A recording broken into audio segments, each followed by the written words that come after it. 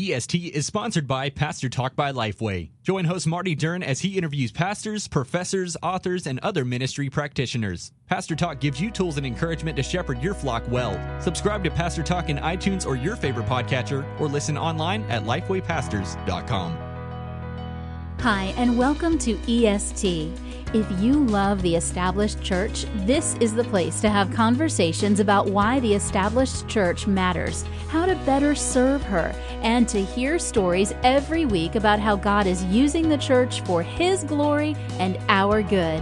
The show is hosted each week by Sam Rainer, Josh King, and Micah Fries. We're glad you're here. Sam, what's going on, man? Josh, I'm finally back. It's been a while. Well, Happy New Year to you. Yes, it is. Yes, at the time of this recording, it has just switched over to 2018. 3 days ago. Did you stay? Do you stay up late? Do you watch the ball drop and all that? Yeah, I was the only one. I'm at my father's house. Mm-hmm. I have all of my family here, and I was the only one that stayed up. Although I did not watch the ball drop, I answered emails. Happy New Year. Here's an email. This will sound stupid. I'm 35. For the first time, I stayed up. Well, I didn't stay up. I stayed up to watch the ball drop. And I'll be completely honest with you. This is just something I never thought through. I don't stay up till midnight. I don't like it. I don't want to do it. So I go to bed. Well, so in my mind, if you stayed up to watch the ball drop, you stayed up till midnight. However, I'm not on the Eastern time zone. So this is the first time I've watched the ball drop because it's the first time it dawned on me that the ball drops for me earlier at 11 o'clock. It would be 11 o'clock Central Time for you. Right. So I've literally not ever watched the New York Times Square ball drop because I thought I had to stay up another hour. I just wasn't paying attention, I guess. So do you feel like you've lived now? That is really overrated. And maybe it's because I'm 35 for the first time, but that was highly uneventful. I didn't, and I probably, now I didn't watch obviously there was concerts and stuff up to it. I just watched the last minute, maybe maybe not even 2 minutes, something like that. And yeah, all of my friends had already gone home. We do a New Year's Eve party every year, but we kick everybody out. It's go home. You can stay up late if you want to at your own house, but we're not going to. So see, I stay up till 1, 2 in the morning every night. So it wasn't anything spectacular for me. I just did what I always do. I typically answer emails late at night, and that's what I was doing. I kind of said a little Happy New Year's to myself and moved on to the next email. Happy New Year, Sam. Thank you. You too, Sam. Well, hey, can I give a shout out before we get started? Can I give a quick shout out? Do it. Listen, I have to thank Jonathan Howe, the voice. The voice. Over at this other podcast. I think it's called Rainer on Leadership or something. There's a few people that listen to it. Decent podcast. And because I traveled, I'm obviously up here with my father. My family were here for Christmas because you don't get to celebrate Christmas as a pastor on Christmas because it's so busy. So we do it afterwards. And I forgot my podcast mic. So if I sound like just impeccably clear, if I sound so good right now, you do. It is because I have the Voices mic. That's amazing.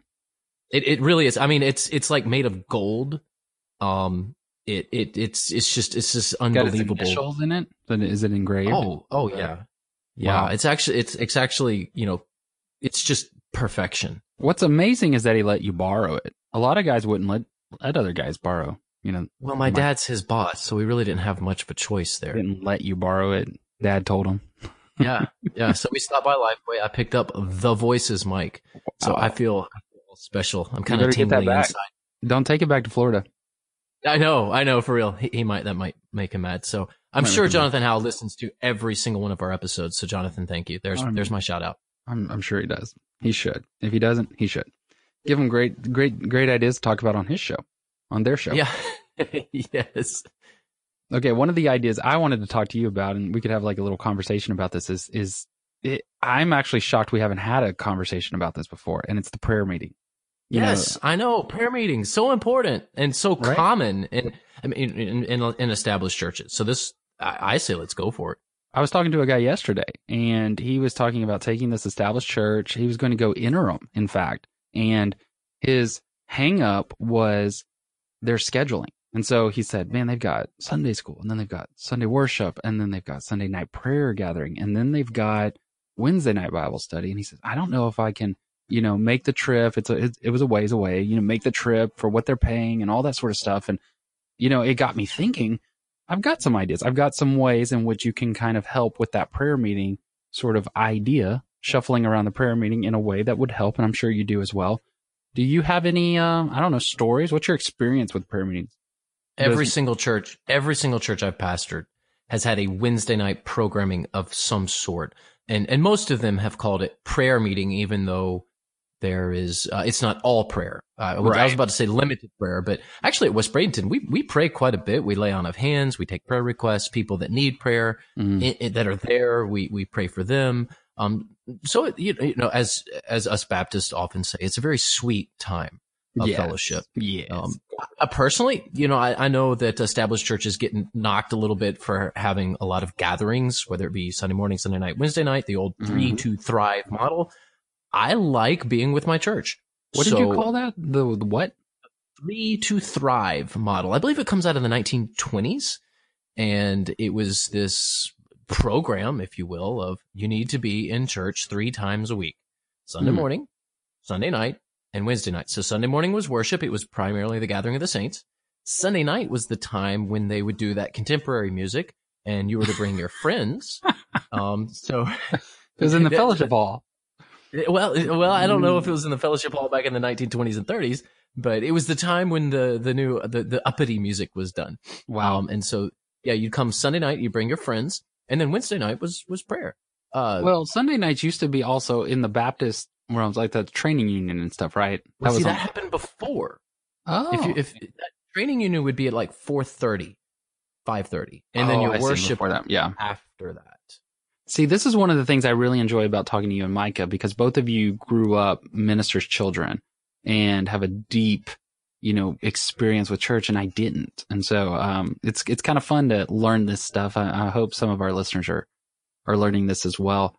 So, and I'm with you. All of the, this is the only church I've pastored, lead pastor, but all the other churches I was on staff at, we had a Wednesday night prayer meeting as well. And so I think, for maybe a younger minister or pastor taking a church that has that sort of scheduling for the first time, and you're not, a lot of pastors used to be youth ministers. And so everything shifts around all of a sudden. Now you've got to teach sometimes 3 times a week, because even though they call them prayer meetings, like you said, not all of them are prayer meetings. Sometimes they're Bible studies. It's more Bible study with prayer, most of them. Man, I mean, it can be tough. I've been there. I've done I've done Sunday morning. I've taught Sunday school. I've done Sunday night, and also Wednesday Bible studies. So wow. For those who have had the 4 lessons to prepare, been there, done that. Most of my churches, I had at least 3. Thankfully at West Bradenton, I have 2. I have prayer meeting and Sunday morning. We don't have Sunday night service, at West Bradenton, but, man, it can be tough. And here's, obviously, let's just step way back and just say, why does your church gather?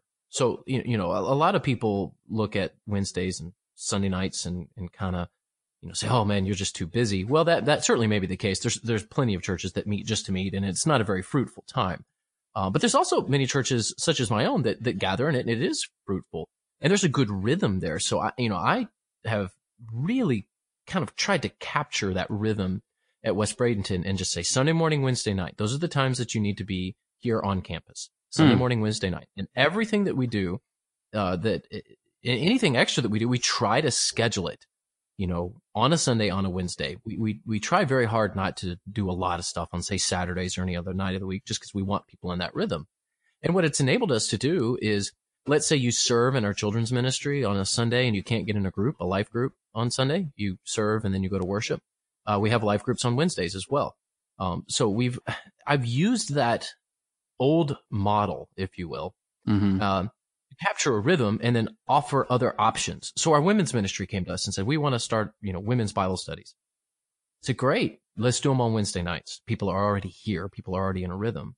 And they've started doing some Bible studies for women on Wednesday nights. So you went from 3 to Thrive to 2 Will Do. Yes, yes. Two will And I do think- just fine. We're gonna do. And you know, here's the thing: you're going to get 2 time slots out of your people. For those who are still offering 3 time slots, it is Right. not often that you have the same person coming to all 3. Most of the time, people will pick 2. Not all, but you know, you've got some folks that are retired and you know they just like being at the church, and you know they don't have a job or they don't have you know extended family that they're dealing with. Mhm. And they'll come, you know, every time the church doors are open. We have some people like that, but for most people, you're going to get.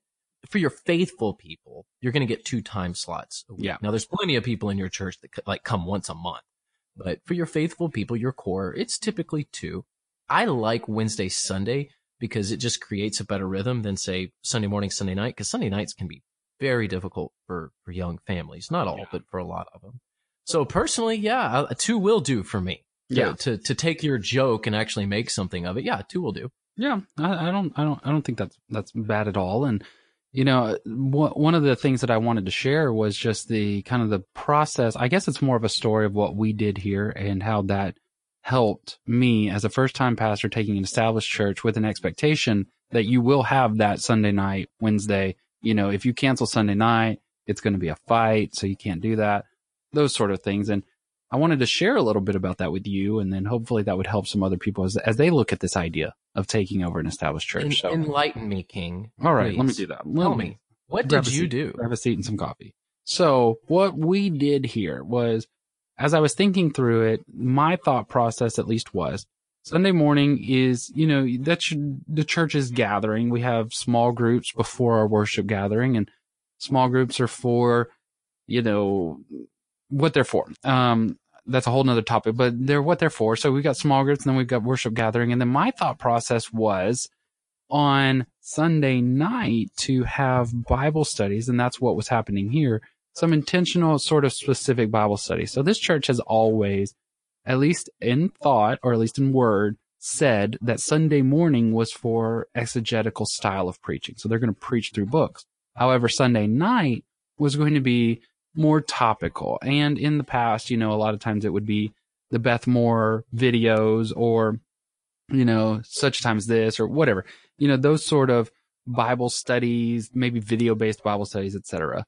And the pastor was expected to teach one of those. And then you had Wednesday night, you know, Bible study, which was really just all the adults were in the sanctuary, and it was just kind of a midweek service.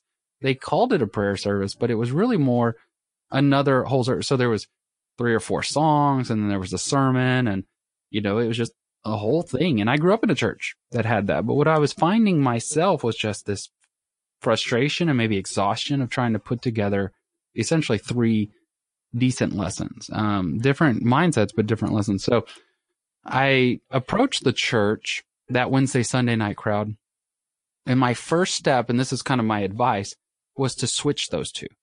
So I switched Sunday night to be the prayer meeting, the prayer gathering, and Wednesday night to be Bible studies, you know, specific topical or, you know, short-term Bible studies. That allowed me to focus on prayer on Sunday night, not have 2 lessons on the same day. Because there in the early years, I was preaching my sermon and then going home and reviewing a second sermon or Bible study all afternoon. You know, it was just killing me, and then getting my family back up here and stuff like that. So that really alleviated at least my Sunday afternoon. So we went in and we had prayer gathering on Sunday night. So my first advice to people is flip them. That really helps. And if you, let's say in the interim situation I was talking about, or maybe you're at a smaller or part-time church situation, then flipping them is something where the chairman of deacons or another person could actually handle the Sunday night, because you don't need to have a seminary degree, of course, to lead a prayer Bible study or, you know, a prayer study or prayer group. So that was going on. And then over time, you know, what we did was just make it actually about prayer. And one of the beefs that a lot of people have about prayer gathering is you end up sitting in there and praying for, I don't know, 20, 30 minutes about medical needs, you know, and it really kind of feels stifled, and it's not you know, it's not engaging. And when you're praying about diabetes and somebody's toenail, it just gets really kind of broken. So what I encourage people to do is to make a prayer sheet. I made it on a spreadsheet and put it in sections, etc. And so you'll have a section on people who need salvation. Who are the people we know that need salvation? What are we thankful for? Those sort of things. And at times we've done, acts, adoration, confession, thanksgiving, supplications, or something else. We made up one time. But what I did was I started to walk people through this, and just doing that, walking people through actual prayer, not just God help me with my medicine, but actually God save people, forgive us of our sins, those sort of things.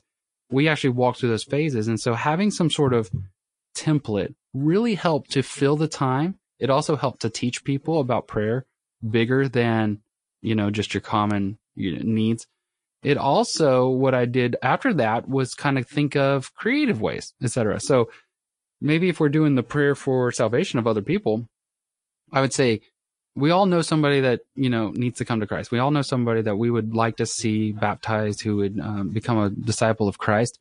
So grab the person next to you and y'all pray for each other's. And I'm going to give you 10 minutes. And so I would just watch watch and let them pray together.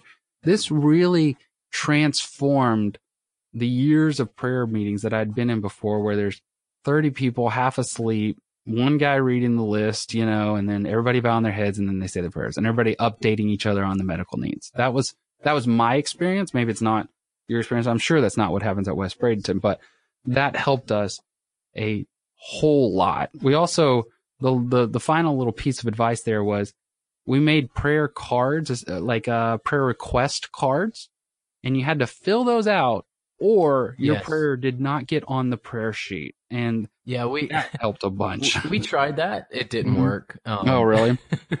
Yeah. Most people come and they just have prayer requests that they want to share. Yeah. Well, we just didn't put it on the prayer sheet. And we just said, we didn't have a time of like, does anybody have another one? It was just, if it didn't get on there, and sometimes they'd raise their hand, I'd say, hey, fill one of these out. And I'd just walk over to them and hand it to them. Engage a little bit of responsibility there. Yeah, but I understand. Sometimes it doesn't work. Well, and it's a bit of a generational thing too. So I mean, our prayer meeting is an older crowd, although we do have some younger people that come. It's not all old people, but it's a bit of an older crowd. So what I've done is, we don't use hymnals on Sunday morning, and we don't often sing as many hymns as some would like, or the hymns that they grew up singing. Let me just put it that we do a lot of hymns, just not the hymns that they grew up singing. So what I did was I took the hymnals out of the worship space, which I had to kind of explain that to everyone, why I was doing that. But I took the hymnals out of and I say me, I didn't physically myself do it, but there were those who helped me. And we put them in the prayer chapel, and now we just sing hymns on Wednesday nights. We do prayer requests. We let people raise their hand and talk about, their neighbor's hernia surgery. And it is what it is. And I've used that to help build momentum for other areas on Wednesday nights. So I do know that my prayer meeting as it is right now is not going to survive 15, 20 years into the future, more than likely. If it does, great. Those people are awesome. I still teach it. They love Jesus. They love the Bible. They love singing out of the hymnal on Wednesday nights now. Right. And it's a great time, but I've kind of let it be what it's just going to be. And then I've used the momentum of other, of the Wednesday night rhythm to build up other areas, such as offer other Bible studies, women's ministry meetings, the youth, we have the children, students. We actually have at times more children who show up on Wednesdays than Sundays. Students have more on Wednesdays than Sundays, but everything, the choir meets, praise, the worship band meets, orchestra meets, all at the same time. So we've provided multiple options. And, on a really good Wednesday night, I'll have 70, 75 in the prayer meeting. Which, for a lot of churches, that would be quite a significant gathering. Right. For us, it's kind of just pretty typical West Bradenton kind of crowd. 35 to 75 in a prayer meeting, and it's usually a little older crowd. But I've just kind of let it be what it is and just done other things around it. What I found is, the folks that love it, and they know that I love them, they've kind of let that happen. And it's enabled us to build momentum and offer other options around it. So if you're kind of stuck in a mold, if you will, at an established church, see if your church will let you do additional things rather than trying to cancel Wednesday nights as is. Good idea. Whatever you're doing on Wednesday nights, because that's a rhythm for people. If you go and cancel it, a lot of them are just going to stop showing up, right? Mhm. And then you lose all of your momentum. You lose the cars on the parking places that make it look full when people are driving in. I mean, try to do some additional things around prayer meeting if you want to, change up prayer meeting. I don't recommend canceling it. Have you ever heard of a prayer meeting that got canceled that it just went well for somebody? I mean, we did, and it was okay, but it was over time, and I let it happen naturally. So yeah, but that's what I mean. But just coming in, just saying it's done, we're going to do something different. I don't know that I've ever heard of a situation where that just went over really well. No, and you shouldn't do that anyways, to anything. Let things die naturally or with good reason, but just coming in saying, I don't want to be here 3 times a week is not, it's not a good look, and so I would encourage the not doing optics the optics of that narrative is not good. So if you're the new pastor coming in, it's just like, it's too much work for me to prepare 3 lessons. Right. That's a really poor way of going about a change effort. Right. So eventually the Sunday nights here just dwindled, as I knew they would. And, it got down to where some of the Sunday nights, me, my wife, and my 3 kids were the majority of the crowd that was here on, and I was like, we don't need to force our, at the time, 5-year-old to come up here when there's nothing for him and all that sort of stuff on Sunday nights to do this. So I said, at that point, I'm going to go ahead and cancel this. And I just said it, and I got a little bit of pushback. Somebody said, this should be a church vote. And I said, my response was, we already voted on it. And they said, when? And I said, every single Sunday, 400 to 6. There's that many of us that don't want to be here and don't come, and the 6 of you. So the vote carries. We're not going to have this anymore.